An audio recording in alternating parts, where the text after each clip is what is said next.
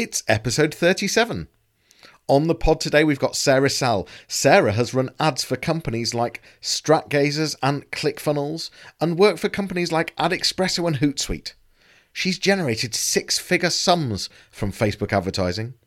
We talk about ad fatigue, interruption marketing, creating copy that converts, testing ads, finding out if relevancy scores are really that important, and challenging how good Facebook targeting really is.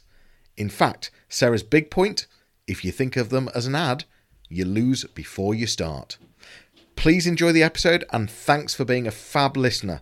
Support me by subscribing and telling your friends. Welcome to the Johnny Ross Audio Experience. I'm Johnny Ross, founder and digital marketing strategist of Fleet Marketing. Each podcast I'll be bringing you an expert to inspire you, to give you some great business growth takeaways, and to get you thinking about marketing and the bigger picture of how businesses can improve, adapt and grow. I look forward to sharing this with you on each podcast, so here we go.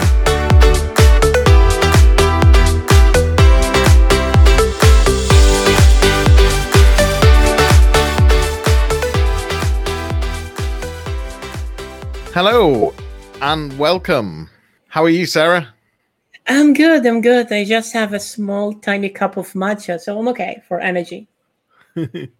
Thanks for joining us. Thanks for watching. We're live on LinkedIn. We're live on YouTube. We're live in Facebook. I've got Sarah Sal with me, which I'm very excited. You're in Cyprus right now, aren't you? Nice. You've got the aircon on. It's so hot. Yes. It's freezing where I am. It's burning hot where I am. Is it really? Yeah. It's very cold in the UK. We're going to be talking about Facebook advertising. We've got the beauty that you have worked at some amazing with some amazing brands. You also work with AdExpresso and Hootsuite, but you've worked with, if we were to name some, Agripulse, Adweek, Blissmetrics, Copy Hackers, and ClickFunnels, lots more. In fact, you are able to generate six figures from Facebook advertising campaigns. How long have you been doing this, Sarah? For 10 years. If I could mention something, Adweek, I wrote for them. I didn't work for them. Oh, okay. But I worked, but I did some work for ClickFunnels. So some of them it's both, and some of them I only wrote article for them. But this is how to. When you've written the content, I assume it's either how to win at Facebook advertising, or it's just writing content that converts. No, content that convert regarding Facebook advertising. Yeah, cool. So if you are listening or if you're watching and you've got questions for Sarah, please do ask at any time. And ultimately, this is about how to win at Facebook advertising, how to really create a really strategic campaign that's going to convert. So one of the things that I'm really interested in, though, is your background was not marketing at all. You did a computer science degree. Is that right? Let me go back to high school. It was the last year of high school. I was studying physics. The French teacher come over my head with a very disapproving look. Sarah. French is more important than physics and mathematics. And it took a lot of self-control not to reply. Of course, the light over our head and the electricity work on the principle of French grammar, not mathematics. But then I just smiled and said nothing. I mean, I was really bad at grammar, punctuation, spelling, etc., but really good at mathematics. So when I finished high school, I was like, I'm going to do computer science. I'm going to study applied mathematics. Nobody is going to criticize my spelling and grammar. And then over the year, slowly I got into marketing because I think it was 10 years ago, or maybe 13 years ago, Facebook released their Facebook API. And back then I was a web developer. I'm like, maybe I want to explore that, see how it works. And before you know it, one thing leads to the other, because you cannot talk about Facebook app without talking about marketing. And I just accidentally happened to making a career shift because of that. And how did you go, writing copy is not easy. And in fact, one of the things that you talk a lot about is it's all about the copy, that it's all about the content, and it's all about the content that converts. How have you been able to, is it just come naturally for you, or have you had to, how have you learned to write really great converting copy? I used to have clients and I would look at their copy. I didn't think of myself as a marketer. I thought of myself as a user. Would I like that copy? And I thought, not really. So I would ask the client, can you give me whatever book, PDF, webinar, video, blog post you wrote? And I used to read them. And each time I have an aha moment that's interesting, I would write it down. And I would use, or even I would interview their client, and use storytelling. And before I knew it, I'm like, oh, okay, I cut the cost per conversion by 300%. And I started writing case study in that regard. And it turned out, actually, writing good quality, you need good inspiration. So it's nearly 90% reading, 90% listening, only 10% assembling. You're not writing copy, you're assembling copy. And what they don't teach you at school, they teach you to write poetry. But the problem, if you read poetry, it doesn't convert. It's nice, it's artistic, but people are not reading poetry and say, oh, I get it. You see, they're using fancy words I don't understand. So yeah, that's what I didn't learn at school, and I had to learn by myself.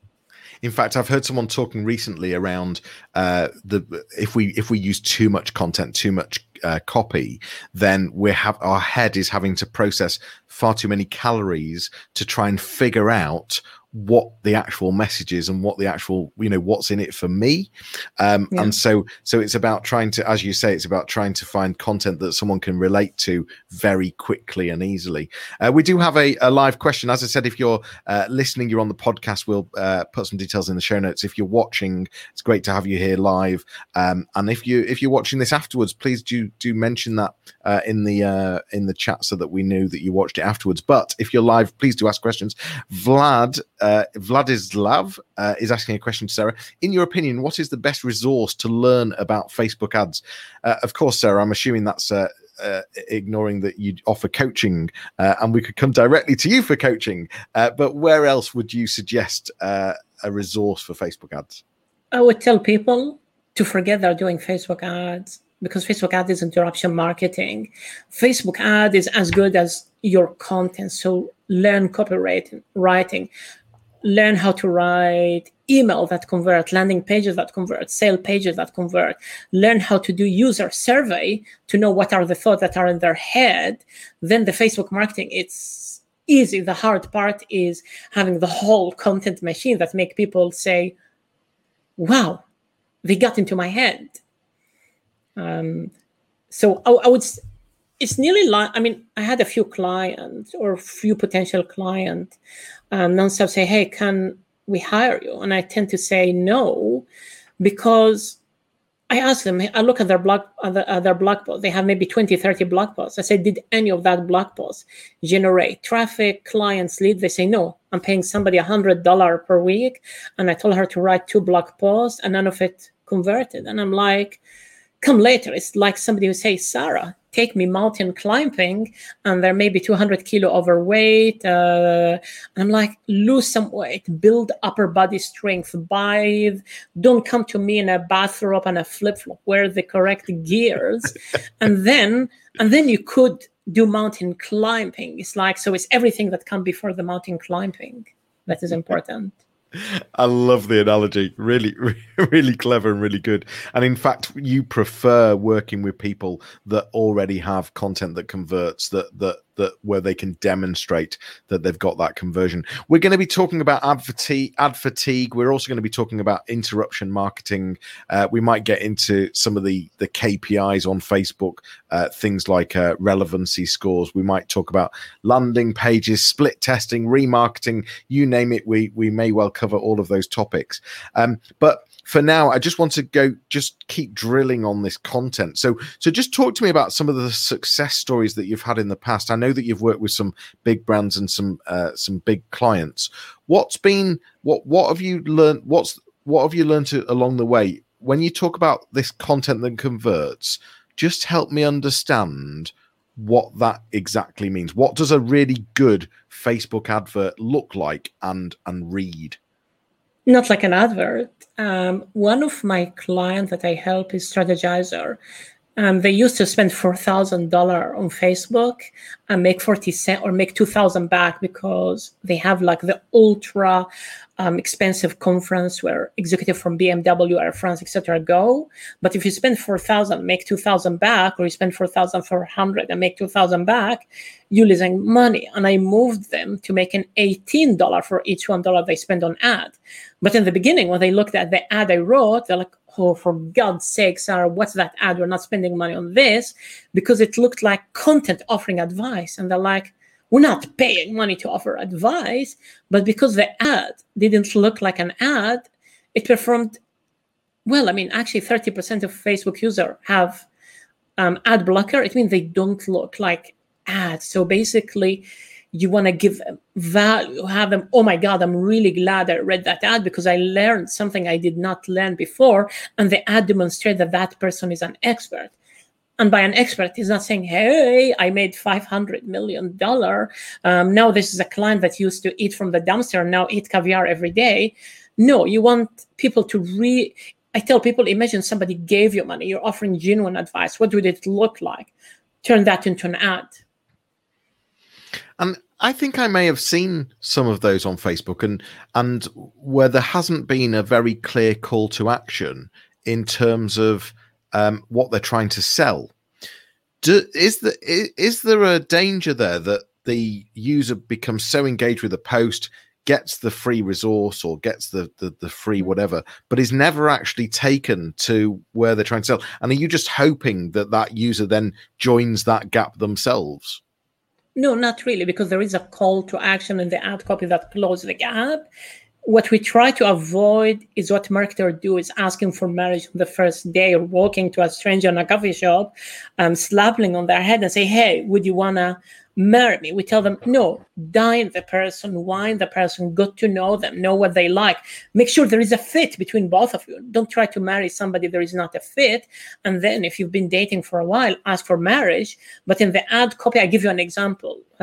One of my first ads for Strategizer was last year. There is 100 oil company that went bankrupt. Not Dong Energy from Denmark that went to the stock market with 16 billion valuation.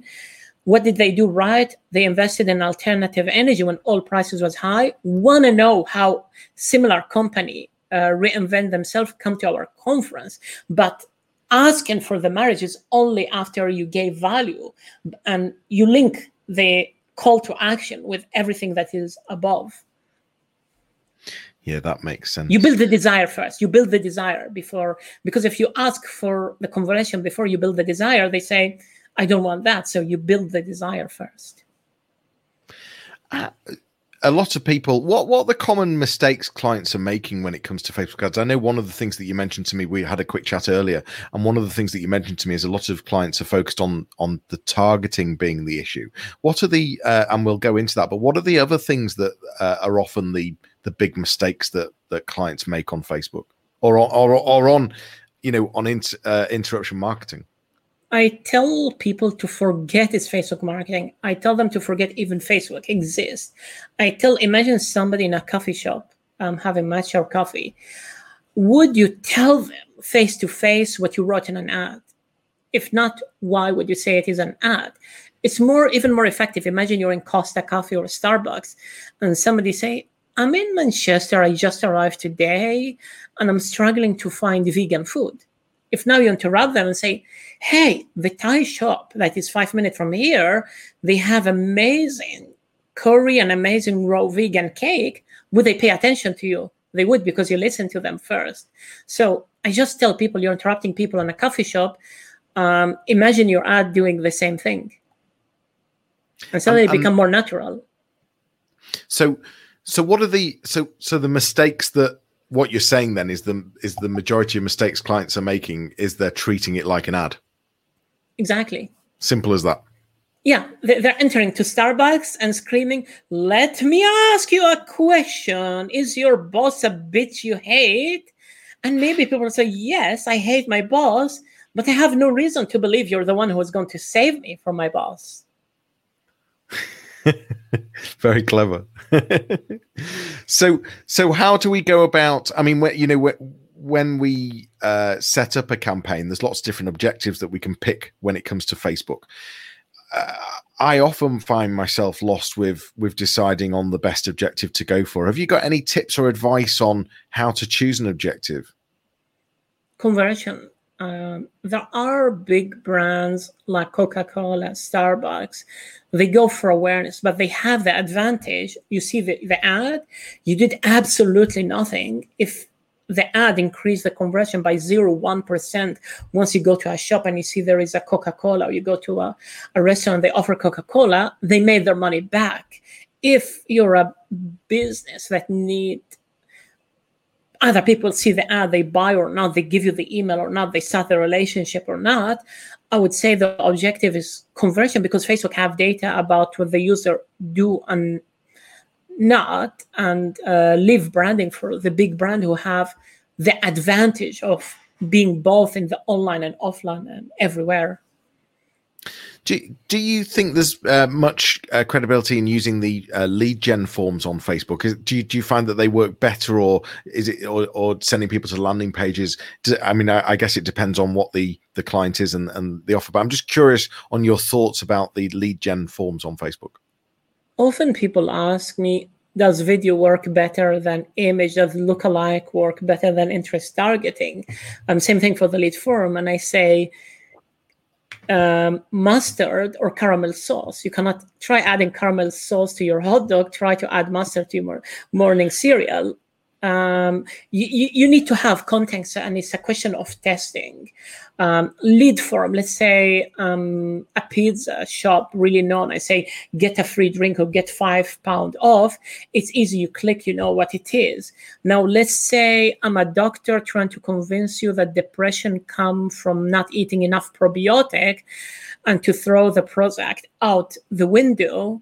Just having a lead form with no information doesn't work. Maybe you want a long copy where you say, hey, did you know people in Nigeria are less depressed than the United States? Nothing to do with money. In the United States or UK, they eat processed food. In Nigeria, their food is full of probiotics. Now, what I tell people, never, ever, ever for lead form, say, I got a conversion for this cost and I got another conversion for that other cost with sending a landing page. Look at something. Do people open their email? Do they click after they open it? Do people buy? Do they jump on a phone call with your sales team? Try to have a measure of success different than the first interaction, because some experiment I heard via a colleague on AdEspresso is the cost was way less on the lead form, but people were not opening their email. They were just opening their email to unsubscribe. So if you said, oh, I pay $2 here per lead, here I pay 0.8, yes, you're paying 0.8 for a lot of accidental click who are not even never reading your email. And if they never read your email, they're not going to buy what you're trying to sell them via email marketing. Another question here about, because you were saying that it's all about listening to your clients and then turning that, and 90% of it's about listening and reading. The question is, any specific advice on how to listen to clients, and where should we really focus our attention? I mean, I was listening to a podcast only the other day about active listening. So I don't know if that's something that you would talk about, but is there any tips on how to extract the right stuff from a client? For any business with client, I would say talk to your own client. Jump on a call like here. Maybe you spend 1 hour and you really question them, because those are people who already gave you money. I give you an example. I run some ad for a copywriting course for the Copywriter Club, and I think I interviewed maybe 8 people, each people between half an hour and 1 hour. And it's really asking question, okay, your website convert better. I'm military interrogating you. I don't have the money to buy the course, but after the end of the call, I want to get all the value of the course while being a sheep pastor, if I could use that language. So I say, okay, show me your website. What is the old website? What is the new website? Okay, the new website, you described your process. You mentioned that people are missing revenue, that you use data to uncover the missing revenue. You say who you helped increase the ROI by 300% and so on. And I turn that into the ad. But it's really the best way of listening is having a deep conversation, because survey, people are going to say, that person is great, but great doesn't cut it, because I could go to Fiverr. Actually, I can pay $20 and have people record a video saying, I don't know, my boiled pizza is better than Italian pizza, because I pay them, right? And people would look at that person and say, why should I trust them? But getting really deep, knowing that they mixed, I don't know, I'm going to make up example, mango instead of pineapple, and a pizza made it more flavorful. Okay, I know Italian now are going to hate me for saying this. Is you really want to dig really deep into listening and not just the surface. Yeah. You talked about 30% of people have ad blockers. You've also, I think you were mentioning that there's a stat that only 4% agree to Facebook allowing ads based on their content. Is that just tell me more about that? So Apple in their new iOS said Facebook cannot track your search history, your picture, your financial data without asking permission. It's one way for Apple to differentiate yourself. And if you think there was a while where you've seen 20 friends post on their wall, me, X, declare that Mark Zuckerberg doesn't have the right to sell or rent my data, and they thought this is legally binding because somebody said it is. Well, it's not. But that tells me about how people are preoccupied about their privacy. And I mean, Facebook is telling people you're not going to see relevant ads. I saw a lot of those posts. Exactly. And people are like, Facebook, your ad were never relevant. I mean, let me give you an example. I'm vegan. Anyone who's my friend on Facebook, nonstop see picture of vegan food, vegan places, Thai vegan festival in Bangkok, Phuket, etc. And Facebook show me ad for steaks and ham and etc. And basically Facebook is like, if you give me the money to advertise to Sarah, why not? I even get ad for Bitcoin scam. And sometimes I like to understand the psychology. So I would register using fake email, fake phone numbers, etc. And those are websites that says, oh, you could invest in Bitcoin, transfer to us the Bitcoin you bought. And before you know it, you made a donation to them for $5,000 or pound. But if your margin are $5,000, you don't care that you got me for 100 or 50 pounds. The cashew vegan cheese that I buy for £8, and they still need to send the cheese to me to make and manufacture the cheese. If it costs them more than £3 to acquire me, they're losing money, right? So what determine what ad you see is ad budget. And if Coca-Cola has $1 billion ad budget, you're going to see more of Coca-Cola than you're going to see of relevant ads. So people are like, thank you very much, Mark. We're not going to let you track us. But so just talking about relevancy though, because that's certainly one of the things that you should keep an eye on. Is there an optimum relevancy score to have on a Facebook ad? I would say if you're spending $1, making more than $1 back, that's what matter. Conversion matter, because if I have super relevant ads that are losing money, why run it? But there is a relevancy score on Facebook, which is the engagement the ad get, how well the ad convert based on competitor in the same niche. And this is where having really good ad copy that doesn't look like an ad that give content work really well, because I had some ads with 1,600 comments, and even one person would leave a comment and it got like 20 nested or 60 nested comment help. But at the end of the day, it's like people saying, oh, the CTR, the CPC, the X matter. No, it's for your own business, based on your own business goal. Are you achieving something that help you make more money than you're spending? Then continue spending. That's what matter. But if you're getting $2 back on spending $1 and you've got a low relevancy score, if you were to increase that relevancy score, do you then end up getting more for your money on Facebook? Probably because your CPM might become cheaper and you might reach more people. Yep. And this is important if you have a niche market. Let's say you're targeting orthodontists or cosmetic surgeon, and telling Facebook, hey, help me show the ad to more people. It's one way to make more money. So it's really important. We stepped into iOS 14 there. So just going back to that, is Facebook advertising dead then with iOS 14 coming on board? No, because I ran ad before iOS 14, before the Pixel was a thing, before even mobile was a thing. You just need to use different tactic. Maybe Facebook will be less rich. Maybe Mark Zuckerberg will be worth 10 billion instead of 40 billion. Who knows? But if you have 2 billion users, you still have 2 billion users at the end of the day. Yeah. and in fact, what you also talk about is if it's not Facebook, it'll be another platform one day, and this is purely about interruption marketing. Just talk to me more about interruption marketing, because this is nothing new. It's been here for decades. Imagine again, it's back to the coffee shop conversation. What could you say other than listening that will get people to turn head? Let's say you're in the Silicon Valley and everybody is like, I'm pitching to investor, screaming at everyone in their face, hey, do you want to raise money from venture capitalists? Will do absolutely nothing. But saying, hey, I had a meeting with this investor before I pitched them. I knew they worked at Expedia or hotels.com. So in the pitch, I said, oh, you happen to have experience in niche XYZ, when everybody just ram a business plan in their face. And this is how I got the meeting. You think other people who want to raise money from venture capitalists are not going to listen, to put their book down or their phone down and say, yeah, that's interruption marketing. It's back to the coffee shop. Yeah. And as I said, the point you're making is that it's the same principles, whatever the next platform is. So it's like LinkedIn. It's like LinkedIn. I mean, some people don't run ads, but I had people tell me, oh, hey, you're a doctor. We could help doctor. You have people who say, oh, for people who have a brewery. I never worked in that business. And it's just people who automate everything. They automate sending the friend request. They automate the pitch and so on. And it's like, just get to know me. Just Google my name. Just see what I wrote as a blog post.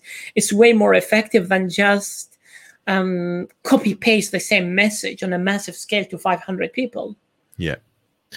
I want to tap a bit more back into targeting. So there's so many different ways of targeting, or so many data points on Facebook. Yeah. I'm thinking of an example. Maybe you're targeting mompreneurs who are working from home, setting up a business. So of course you can find mothers on Facebook in a particular location with a particular sort of demographic and age of children. How do you then go about trying to find if they're opening a business? How could we use targeting better? You really don't know. Think about Google. Somebody's typing a very specific keyword, looking for lawyers or solicitor or accountant for opening a business. What you do on Facebook doesn't tell me if you want to open a business or not.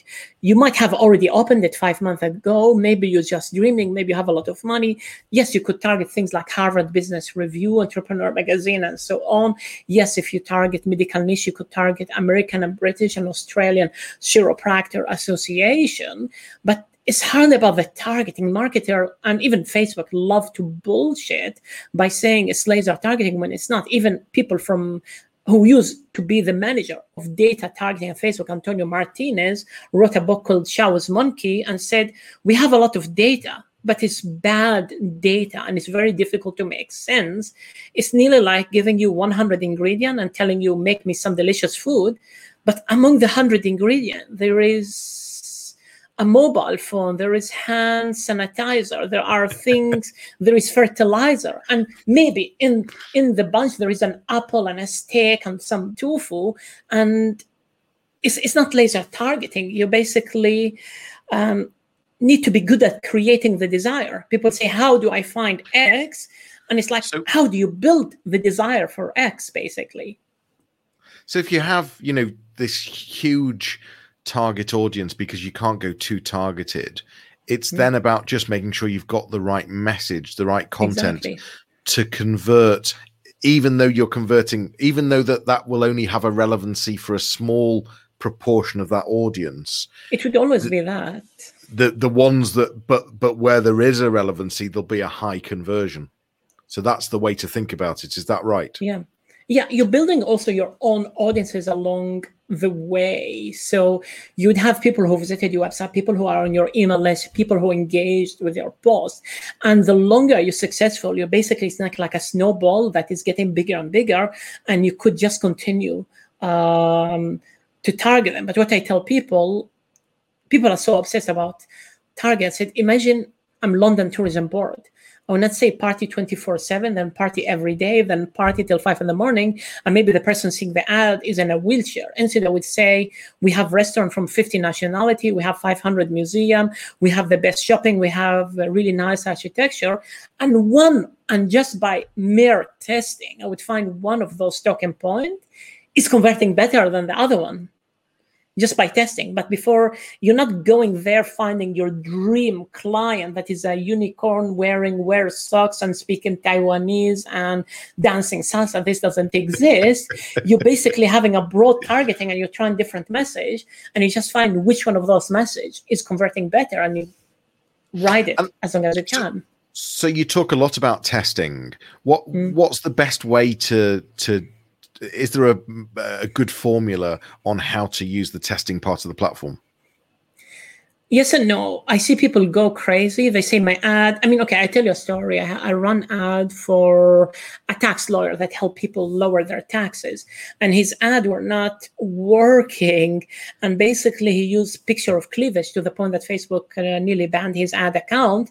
And people think, hey, I have an image with a pink background. Let me put a blue background, or men love cleavage, put them an image of cleavage. But just because you see a picture of cleavage, you don't like, ooh, that person is really good at taxing.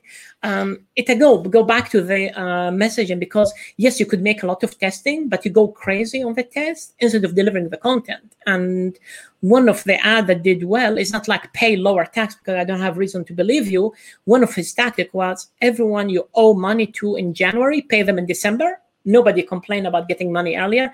Everybody who owes you money in December, ask them to pay you in January. And I said, that's a legal way of lowering your tax. And now people were listening to him in his webinar.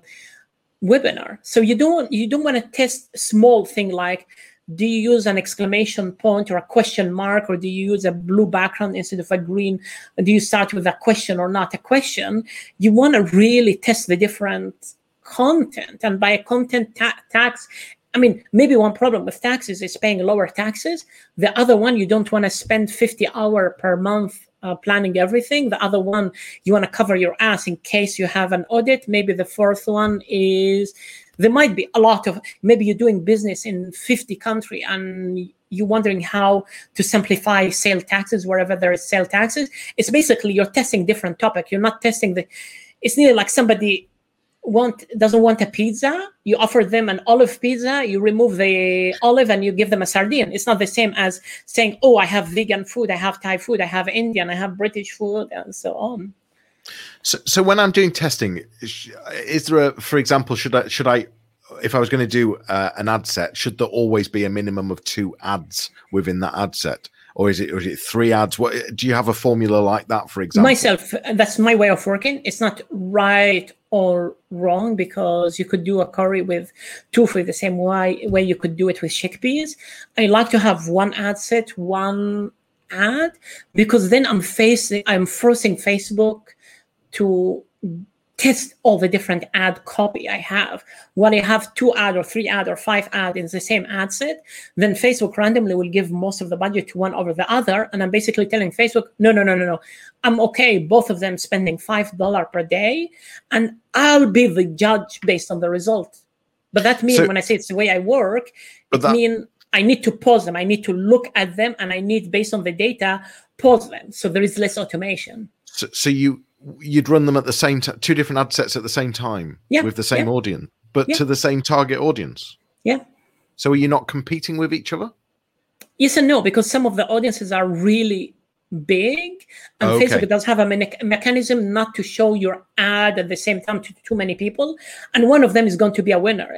Think about it like, I had to say it like that, think about it of having 2 kids, you could only keep one of them, and you tell them fight each other, and then the one who wins said, okay, you're my kid, and the other one you give to adoption. I mean, okay, that's like the worst example ever, but I don't keep them running forever. I just let them fight, and then I pick the winner as my kid, and the other one go be adopted by somebody else. So my concern was you would push the budget up on each of them, but actually what you're saying is that that's a small part in exactly. And I never go, here it's $500 per day. And Facebook really trick you when you make a campaign and you don't even pay to the bank. You're like, oh, did I put 500? No, they put it per default to trick you. So, I start low, I find a winner, give the winner more budget, and the loser I pause. You see? So are you ever testing audience targeting or location, or are you always testing content? No, I test also the targeting. I also test the targeting because some of them might convert better than the other. It's just when I say targeting doesn't matter, doesn't mean I target the whole country. I never think about, I mean, there are niches I don't know where I really spend a lot of time trying to find the targeting. It's just that I don't always blame the targeting when things doesn't work. And so also what I'm hearing is that you would much rather go for a wider audience than a niche, unless, for example, you were only trying to target orthodontists. For example, yeah. Yeah. Okay. Yeah.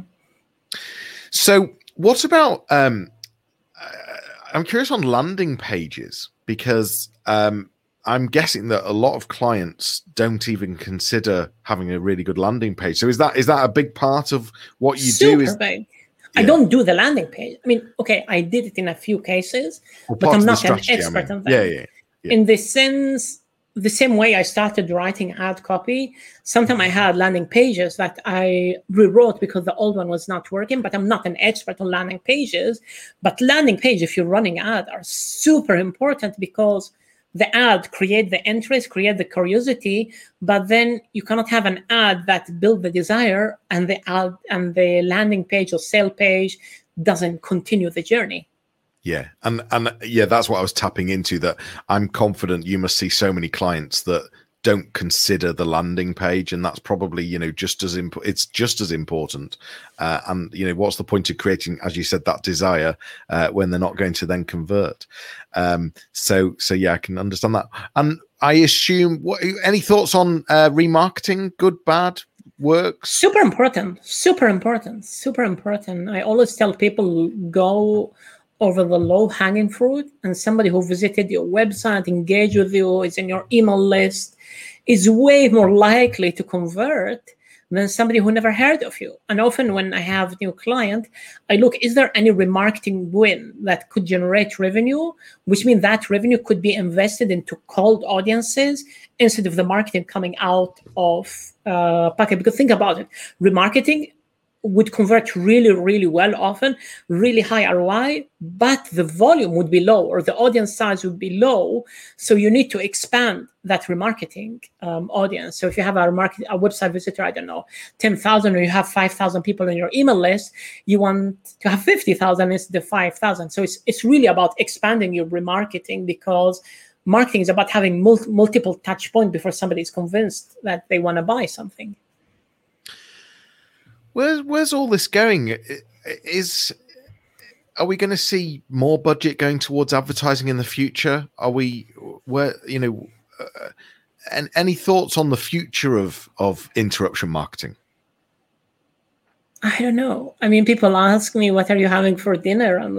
People ask me, what are you doing for tomorrow? I'm like, I don't know what I'm doing for lunch or dinner. I just react to what's over there, and I think how to better engage with it and have the best. But I mean, interruption marketing will always exist. Maybe Facebook will exist, maybe it wouldn't exist. Maybe Facebook will be the new MySpace, maybe not. I have no idea. I have absolutely no idea, but I want to use skills that, independent of what is the future that I cannot predict, that are still useful. Just my final question on one of the things that I'm seeing more and more is lifestyle imagery being used in ads. Am I right to assume that that's a technique that works better, because again, it's sort of just more of a conversation than a come and buy from me? What is a lifestyle imagery? So where you're seeing just a picture of a person instead of sort of a setup Yeah. It's more.